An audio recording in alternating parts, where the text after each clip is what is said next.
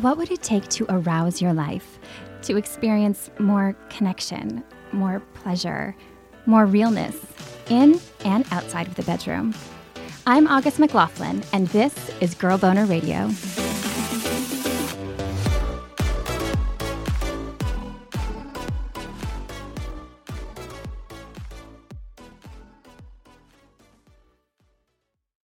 Why is pleasure so important? What can we do if we find ourselves feeling triggered over and over again? And why is moving away from gender binaries so important? I have had a sexpert crush on today's guest for some time, and I'm thrilled she agreed to a Girl Boner chat. First, a huge sponsor shout out to The Pleasure Chest, my favorite place to shop for sex toys, lube, and more. Please check them out at thepleasurechest.com or visit a physical store in New York, Chicago, or Los Angeles. And if you enjoyed today's episode, please hit subscribe in your favorite podcast app if you haven't. I'd also really appreciate a rating and review. I took a glimpse at reviews and was especially touched by a recent one from Leia. I hope I'm pronouncing that right. Leia, what you shared was so timely and meaningful for me, and I wanted to send some mutual thanks your way. Please keep that worthy and important work up in your life. Now I'm so pleased to introduce the incomparable Jamila Dawson. Jamila is a sex therapist, pleasure activist, and speaker with a master's in clinical psychology. Her focus? Breaking down sexual stigma in order to design relationships that center imagination, connection, and liberation. She sees clients in her private practice, presents nationally on sexuality, neurobiology, and wellness to mental health professionals, and teaches classes on kink, BDSM, and sexual enhancement to individuals, partners, and groups.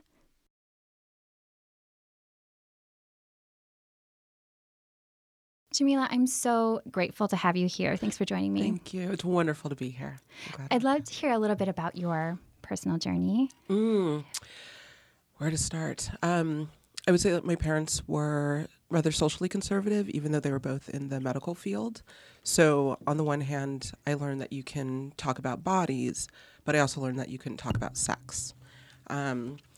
But I was always interested in sex. And so if I fast forward, I was working at a film production company, just a regular one, that was going to go under. And I happened to see on Craigslist an ad for a woman-owned and operated adult store. And I was like, here's my chance. I don't know what this means, but I want it. So I got hired, and I loved it. I got to read about sex. I got to help people slow down and not feel so embarrassed about sex. And it was amazing to watch people they would come into the store and be all nervous and not make eye contact, and then how can I help you? Can I talk to you about lubes? Can I share about condoms? What kind of toys? And then just watch them change. And I fell in love with that feeling. Wow. And what point in your life was this? Was this in your teens, 20s? I was probably, I lived in Paris for a year, came back. So it was probably 24, 25 around that time. Yeah. And when people hear adult store, I know growing up, the only adult stores I knew of had broken neon lights. So it'd be the X store flickering, or the Yeah, and I call them the sticky floor stores where you're this doesn't feel good. Yeah. And it was scary because nothing in my life had prepared me to be a sexual person. As a Black woman and a Black curvy woman, I was very much desexualized. And so sex for me was this, I wanted to know about it. I didn't want it to be scary. I didn't want it to be this unknown thing. I wanted some of that. And so part of my work has also been around I help people around sex because I needed support around sex. And did your first job in sexuality working in this store, did they educate you much as part of your training? Mm-hmm. They were really good about take books, read them. We want you to be as informed as possible. We want women to be able to talk to other women about sex and pleasure and health. And then when I ended up at Good Vibrations, they briefly had an LA store. They were super heavy, or Babeland, sorry. Good Vibrations is now bought Babeland. But Babeland at the time had an LA store, and they were super you're going to learn about harnesses, you'll learn about lubricants, you're going to be a sex educator. And that was this is what I want. Yeah. And then at the Pleasure Chest, that's when I started really teaching classes. And then that was like, I was done at that point. I'm like, this is my life. This is what I want to do. Oh, and Babeland, Good Vibrations, Pleasure Chest, these are stores that completely defy that sticky floor Right. image, right? Where it's very Right. positive and colorful and And welcoming, and you can literally ask the staff anything they want to help, no judgment. And it's, especially when I worked there, we want you to have fun. We want you to have a great sex life. None of this, and to do it safely and to do it well, you know? yeah. So it was, I really miss that a lot, because it was, like our Monday morning conversations were not typical. Some people like, what'd you do this weekend? Oh, watch the game, went shopping, and we're like, how was your weekend? Oh, the butt plug was amazing. Like, I finally got fisted. Like, it was, you can't, once you have that, it's hard to go back. I totally know what you mean. Yes, it's so true. It's so true. When you're in that community, it's wonderful because everyone, whereas I know that for me, when I became very vocal about sexuality, it would shock some people. Yes. Did you experience that? Oh, yeah. People, I remember being at a party and I was talking about what I did, and I can't not be excited. And people literally edged away from me. For years, my parents didn't really, I told them what I did. They did not mention it. They wouldn't ask me about it. It was only after I got the master's. So oh, okay, so this is okay because it's Right, there's a little something more about it being legitimate. academic that Which if you've learned all of these stigmas, then it's hard to see through that. Right. At times. Right. So I've learned to have compassion with that. But yeah, there's still a lot of people still think that sex therapists will have sex with their clients, which we do not.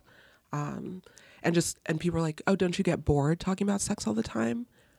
Which I literally have to do my therapist neutral face, because inside I'm like, did you just hear your question? How do you get fascinating. bored? Yeah. Talking about sex. The most fascinating, endlessly interesting. Endlessly.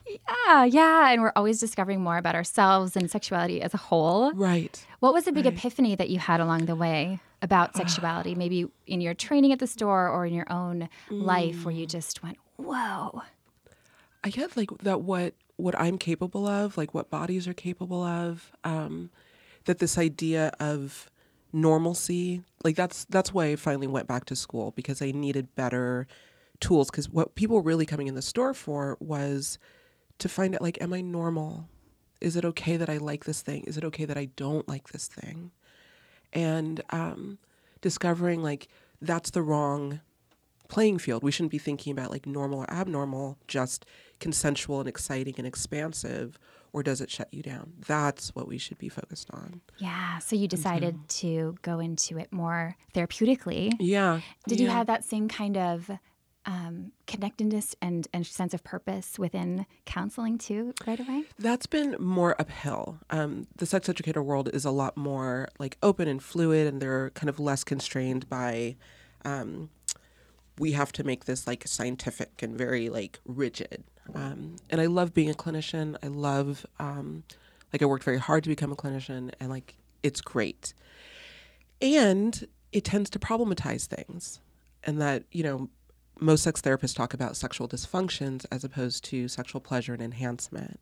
And we also don't talk about culture and the role of a lot of dysfunctions come because people have been shamed, right, about their bodies, about how they should be responding. And so it's really, I get into a lot of fights with other therapists about your sex negative stance that you think is neutral is actually harmful. And I'm going to stay in this field and push this. That's such an important thing that you're doing. It seems to have a sense of activism for you. Yes. Do you feel that? Absolutely. Absolutely. And the concept of pleasure and social liberation is very important to you. Would you speak to what that means to you? Yeah, that, to go back to one of your early questions, my own journey, what I realized, I had been trained to be so afraid of my body, so constrained about what I'm supposed to do, what I'm allowed to do, what is what a Black woman should be into. And as I kept experimenting, with kink and other things, I was there's nothing to be afraid of. And look at all the energy people are focused on in trying to control, trying to deny, trying to restrain themselves. And that's not healthy. And what happens if we talk about pleasure as I want my own pleasure and I want you to be pleasured. And what if we become, like, what if that's our stance, you know, of I want people to feel safe. I want consent to be not just in the sexual realm, but in like how we do our work, how we do our economics, how we do not doing incarceration, but like how do we build community and connection relationship? Yeah. And that's driven by pleasure.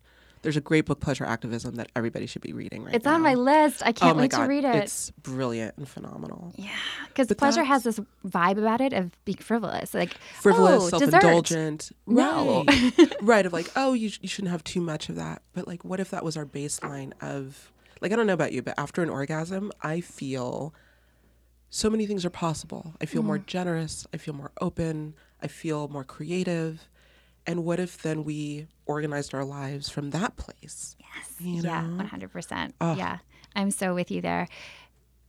One of my favorite, if not the favorite, chapter in my Girl Boner book is on sex and privilege. And it doesn't get much buzz. But I put it at the end on purpose because I thought privilege discussions and talk about different kinds of repression is not what leads the masses to want to read a sex book, right? Like usually they're concerned about maybe they're struggling with orgasm or how do I have an orgasm? Exactly, all those things. And to me it was really important to talk about because I remember along my own journey there were certain privileges I lacked and then certain privileges that I had that really impacted my sexuality. Yes. For one, I never struggled with orgasm. I feel like that's a privilege if you can experience that pleasure, right? As like more easily Totally.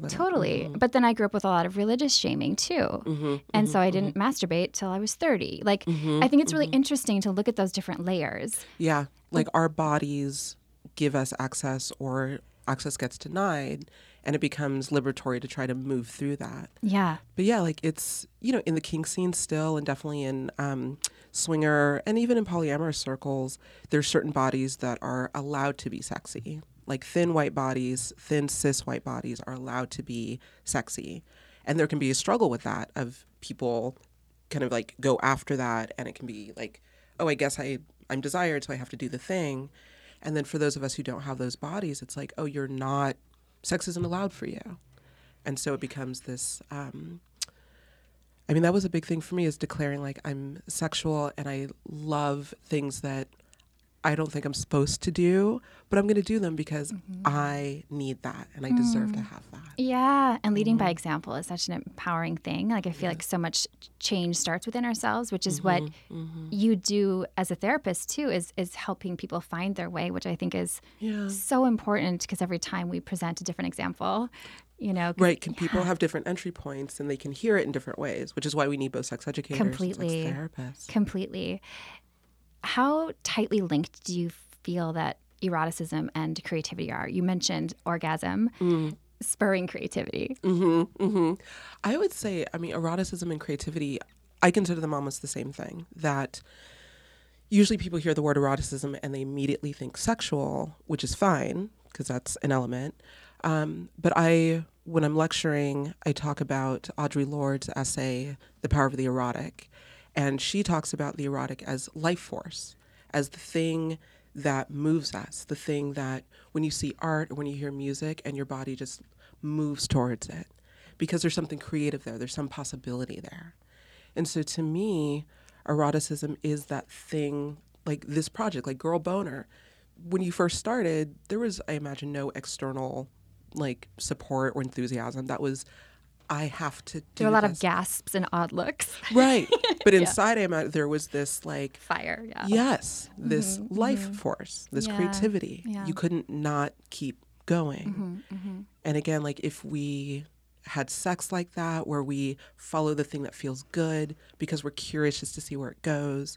If we did our businesses like that, what would change? Yeah. Do you see a lot of that metamorphosis in your clients? I know you can't speak about specific clients, but could you give us an example, even hypothetical, about somebody's who might be going through a particular thing and what happens when they do start embracing that life force? Like going through my internal Rolodex, although some people might not remember what a Rolodex is. They've probably seen it in movies. Like, I hope so. It's like, that's the image I have in my I head. still miss the card catalog at the library. I can right. smell it right now. Yeah, that like, and when you open it, the sound and the Yeah. weight as you open the drawer. Yeah, Oh, yeah. I miss that so much. Bookgasms.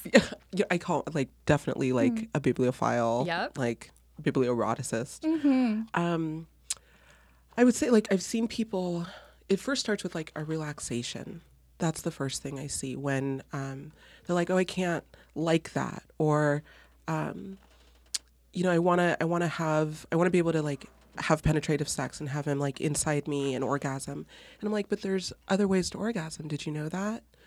Like, and they're like, there are. I'm like, yeah, your nipples can simulate an orgasm. Your back can. Like, there's all sorts of different orgasms. And they're like, what? I'm like, yeah. Like, why don't you go try that instead of trying to fit your body into normal? Yeah. Or when people are interested in kink, like that's a big one. A lot of my clients are like, I think I'm kinky. I don't know. Like, but I hear they just are like hurting people. And I'm like, well, there's a good hurt and then there's a bad hurt. Right. Not But always well depicted in mainstream film. Right. And most times it's really like what people see is super scary.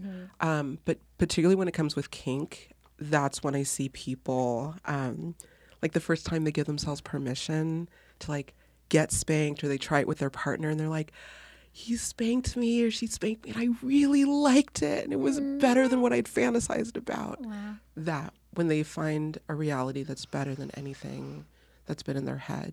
Wow. And I look across at them and watch them become more themselves. It reminded me of that look you can see in a little child who discovers something that they're really excited about that you've seen a million times but they've never seen. Yes. Like my niece seeing the inside of an avocado in Minnesota where, right, they're not. there's no avocados. It's Right. like snow avocados. But to like that sort of like wild wonder. Right. Eyes wide, like breath in the body, like just, Yeah.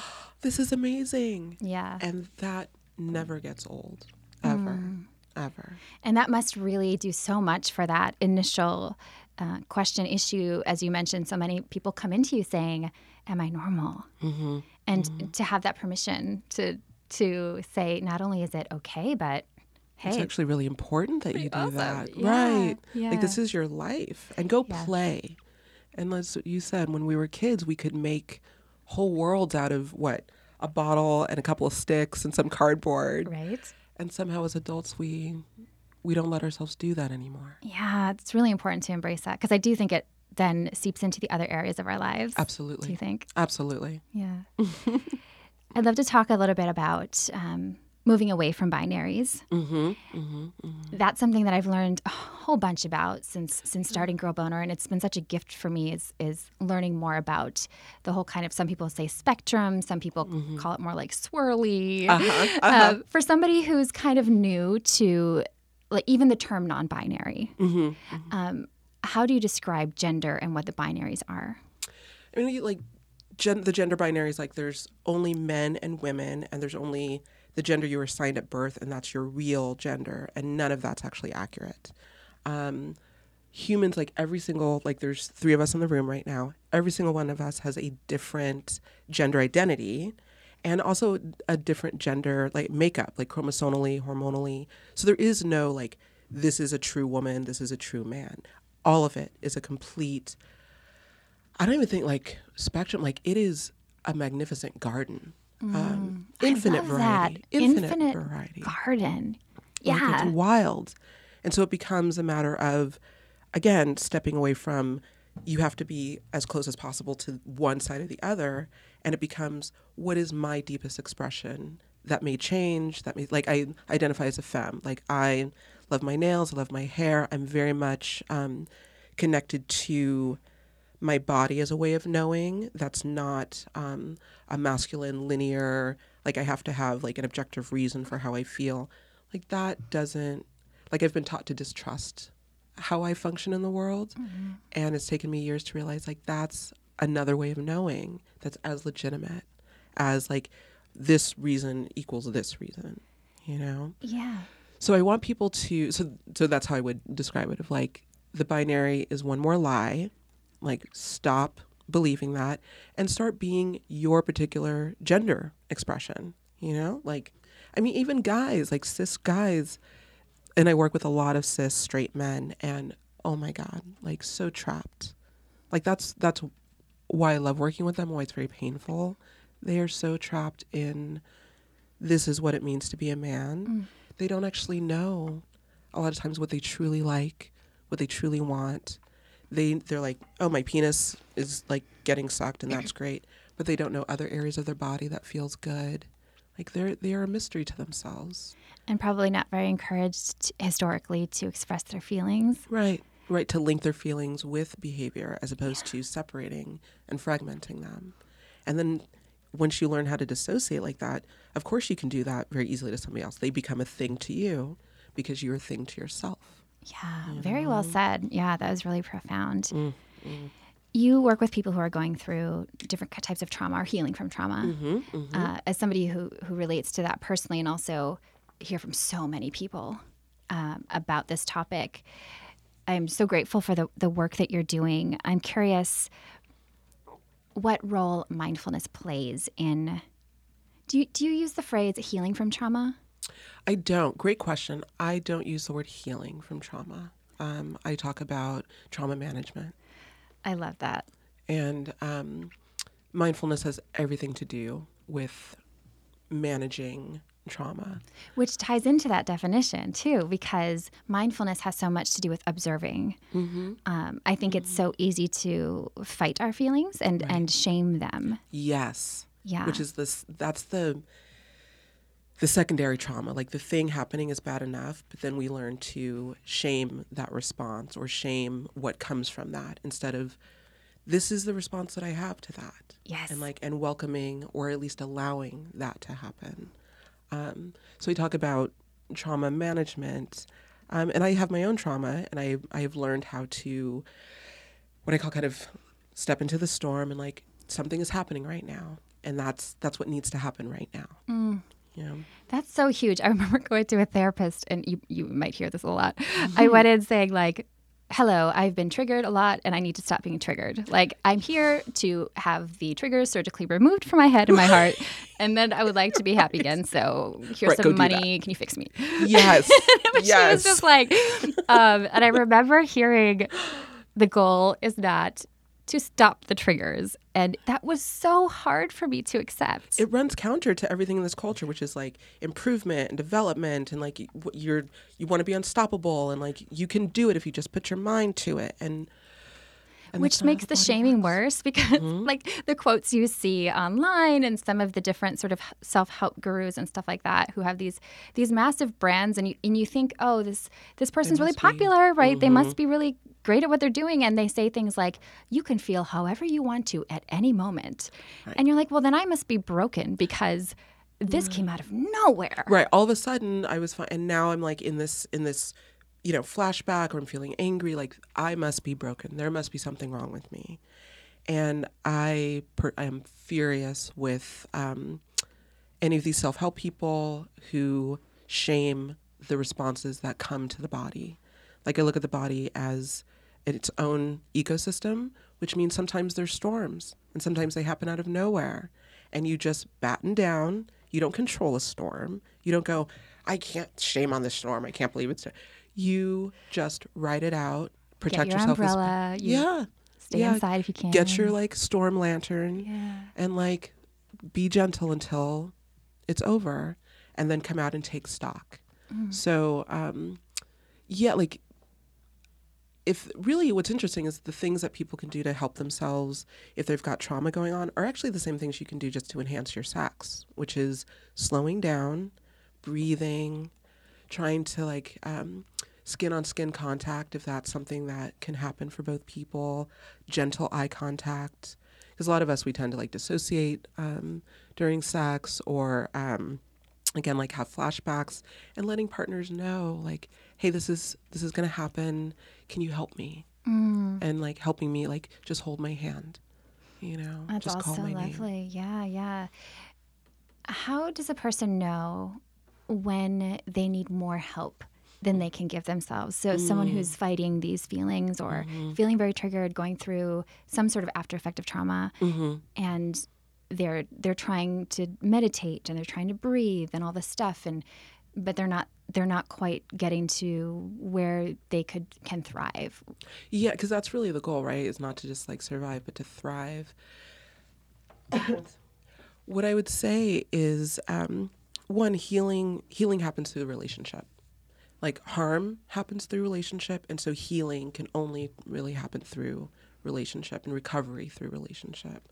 So I tell people like it depends on what's your context. So if you're noticing that your work life is suffering, that you are super harsh with yourself, you're very harsh with other people, that you've got symptoms of depression or anxiety, or just a sense of like numbness. Maybe PTSD. Right. If you're having flashbulb memories, definitely. If you have trouble, operating, like understanding where you are, if you can't kind of track, like if you lose time in your day, things like that, like get support, and find somebody who is trauma informed, because you can't. And this is what is so painful. Usually it's really intelligent, deeply feeling people who come to me and they've been shamed around, I should be able to handle this. I should be able to figure this out. And it's like, no, you need another person. And that's not bad. That means you're incredibly human. Like, please let somebody else support you. And that it's not a weakness. That not at all. It takes courage and strength to seek help. Right. And it's a reasonable response. Trauma is a reasonable response to extraordinary events. Like that's Say that one more time because I think it's so important. That trauma is a reasonable response to extraordinary events. Yeah. Like your body is brilliant. Like the thing that happened or the thing that continues to happen, your body's like, okay, we're going to try to dissociate, or we're going to freeze, or we're going to try to be friends because that will, like, we'll fawn because that will allow us to, like, get to the next moment, survive the next moment. Your body will find a way to help you survive. It wants you to survive. How it does that sometimes can be, can feel painful afterwards, but your body was doing what it needed to do to get you to the next moment. That's its goal. Trust that, Trauma management, what does that look like? I'm sure it's different for every person. I think that sometimes when we hear we're going to manage it, sometimes, it might bring up fear around like, well, does that mean every day I'm going to feel like this? Is it going to stay like this? Yeah. And I tell people that as you start to integrate new practices, and I love the word practices because it's practice. It's not hitting the mark and doing it perfectly and it's going to immediately change. But as you do practices, the body does want to be well. And so it will adapt, and then there's exponential growth. And I tell people, like, if you do this, you're never going to feel this bad again. I promise you that. You have new tools. You're not where you were before. You're older. You have different supports now. It will never be that bad again. And as you keep these practices and get external supports, community, books, groups to help you maintain that support, exponential growth. I promise you. And rewards too beyond what you could ever imagine. Like it's not that I think trauma like leads to breakthroughs. That's a horrible thought to have. Like you need to have trauma first. Right, in order to like, now I've grown. Not at all. No. But it can be leveraged. It can be great fertilizer. And you'll have an opportunity to know yourself because this culture is such a dissociated one. If you're going to survive trauma, you have to live fully to survive it and to thrive. And that's an amazing gift. Like I experience my life much more deeply as I've learned how to handle my trauma. And that's been an amazing, amazing like experience and gift. That's really beautiful. And the people in my life are the ones who like support my development and growth. And so I'm not just dissociating and putting up with stuff, like I used to. Right. You have to be much more conscientious about who your circle is. Who and amplifies you, who makes you feel erotic and alive. Yeah. Reaching out to people in your circle, did that come easy to you? Oh, absolutely not. Yeah. Absolutely not. Okay, good. Because I was like, that's hard. I can't relate to people who, who haven't had to really like I have had very, very like difficult nights of the soul. And I was raised to be very independent. I was raised like, you go find the answers. Like the answer is somewhere, you just need to keep looking for it. You're smart, so go figure it out. And so asking for help and being vulnerable, I it felt dangerous. Wow. It felt dangerous. And as a Black woman, like, to some extent, it is dangerous to be vulnerable. Like, even in the mental health field, throughout my training, I learned, unfortunately, that I could not relax all the time. I could not be vulnerable. That would trigger off somebody trying to shut me down, or that I would be perceived, because I was feeling something, as now angry and then too much. Wow. And so I also try to support people of, like, the tools you've picked up since your trauma can be still useful. I will tell people, like, you don't need to get rid of those old coping tools. They can still be useful. We just want additional ones. Yeah, and using them on command, or is this Right. like, I'm disassociating for my entire life. Exactly. I'm just going to tune out right now because that person is Too much, dangerous I'm to me, gone. and goodbye. Right. Which And is instead of- self-protection. Yeah. Right, because the body wants to protect itself. Yeah. But what happens if we can choose, oh, that thing that I used to be able to do, I can still do that. And now this is the moment to use it. That's Like- beautiful. I want people to have that sense of, again, they're not broken.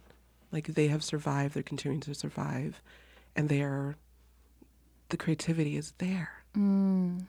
It sounds like for you, creativity is very synonymous too with our sexuality. Absolutely. Yeah. And I don't know if that's kind of what I've discovered in the kink world, because it was the first place I'm like, oh, I can have an erotic experience and not have to have penetrative sex with somebody. Like, penetrative sex and eroticism and orgasms are separate?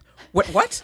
What is this amazing heaven? Like, Right. It It's was like incredible. Alien planet or something. It felt like that. It really did. Yeah. But once you know that, then so many things, you can be creative. Like, what's sexy to me? What's sexy to the other person? Like, where do we want to go in our minds and bodies?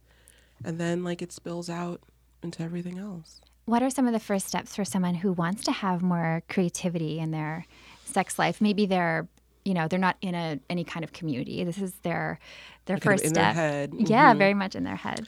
I would say get connected to your body.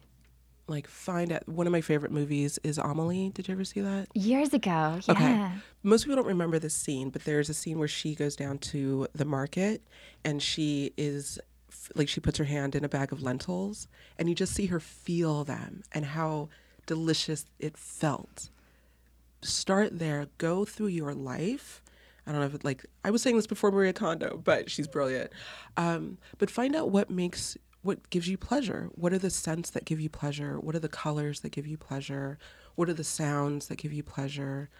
And start bringing that more into your life, and it will change. You'll start, I love Suits, and I used to watch James Bond a lot, and now I realize, oh, I kind of am a suit fetishist. Like, I love suits. Like, I really love suits. Yeah, So- that's awesome. So you just keep kind of tracking what is erotic to you, what makes you feel alive. And then how do you deepen that? And then how do you really integrate that into things that you do to your body? What do you listen to when you're playing with yourself or even just touching yourself? How are you touching yourself?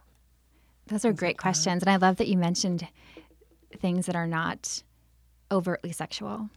That because I think so often when Right. we hear from people who are concerned about not being able to experience a certain kind of pleasure in sex, and usually it has to do with the penetrative sex and that's all they've learned about, or Right. shame or whatever. And so there's so much hyper focus on I need pleasure right there, right when I need it. Right. And to Right. give that space to say in your life, because do you find a strong connection between a lack of experiencing pleasure in your sexual experiences and your life at large? Yeah, that I've seen people who can have very good sex, but they keep it's very kind of rigid and siloed. And there's a sterility in the rest of their life. Whereas people who are a lot more integrated and curious and creative in their sex life, it permeates everything else that they do. And I think it's, how do I put this? That sense of layering into your life, you have to practice. It's really that simple of if we're coming through life most of the time dissociated and not paying attention to our bodies and running them ragged and not listening to when they're hungry or tired, but then suddenly we get in the bedroom and we're supposed to be like, come on, work, have an orgasm, feel good. Like, Right. how does that make any sense? It's like somebody So yelling at true. you, relax, have pleasure. When you've like, what is that? What is this P word thing? Right. Yeah. Exactly. Yeah. So Exactly. sometimes maybe intentionally starting outside. Right. And then working, so like firming up the ground. You don't, again, if you have a garden and it's like dry and hasn't been watered or fertilized, grow. I want something to grow right here, right. No. Yeah. You have to get the ground ready. You have to make it, ready, Yeah. to Yeah. grow something, to have something. Yeah. How has this work impacted your life? Working with clients, has it had an impact on your own sense of self and sexuality? It's made me really grateful for the experiences that I've had. It's also made me very angry at what I would consider dumb luck, that like I've had my own not great experiences, but I've had a lot more great experiences than not. And what makes me angry is that it was just luck that happened. Our culture is so sick when it comes to sex that it was only an accident that something worse didn't happen to me. Wow. And I sit across from people who something worse has happened to. And that things continue to happen to, like if they are a person of color, if they're trans, if they're non-binary, if they are into things that aren't socially sanctioned, they are continuing to suffer. And that I can't stand that suffering. How do you manage the anger? Doing things like this, doing podcasts and speaking about this piece, the stuff that I write, when I train other clinicians so that they're not part of the problem. I take the anger because, again, I think anger is not, it's not a bad thing. And again, a lot of us, particularly femmes and cis women, are taught that anger is bad and unladylike. I've been taught, like, you don't want to be the angry Black woman. They won't listen to you. And so I got rid of my anger. But of course, you can't get rid of anger. Right. It's going to go somewhere, right? Yeah. So now what I think about what's righteous anger, and then use that again as a creative force. I'm going to create a presentation. I'm going to write a book. I'm going to lecture about this thing. I can't stand more people suffering around something that should bring such transformation and joy. More of that Sex. fuel and fertilizer, it sounds like. Yeah. That's yeah. really, really powerful. That'll be my bumper sticker. Sex. It's fuel and fertilizer. That's the name of one of your books. You just decided. Love it. You're actually going to be speaking at Sex Down South. Yes, I'm so excited. A friend of mine, Delisha from Afrosexology, and everybody should look them up. They're incredible. Told me I was presenting somewhere, and she was like, "No, you need to go to Sex Down South." So it's POC run and focused, and it's a sexuality conference in Atlanta at the end of this year. I can't wait. I'm going to be talking about trauma and pleasure. And also if people, they have this great generous deal, if people, they can use my name, Jamila, and get 20% off registration. Awesome. So Jamila, 20% off registration for Sex Down South. Oh, that sounds so much fun. But I can't wait. Yay. So exciting. And if people want to learn more about your work and to follow along with your journey and your activism, tell us where they can find you. They can find me on Facebook, Jamila Dawson. They can also find me on Instagram as Jamila D, Sex Therapy. And then through my website, jamiladawson.com. Beautiful. Thank you so much for being here. Thank you so much for having me. Great questions. A true pleasure. Today's listener question is an important one. It came from Janice, who wrote this. My husband had heart surgery a few months ago. We were given the go-ahead to be physically intimate again, but I am terrified of raising his heart rate.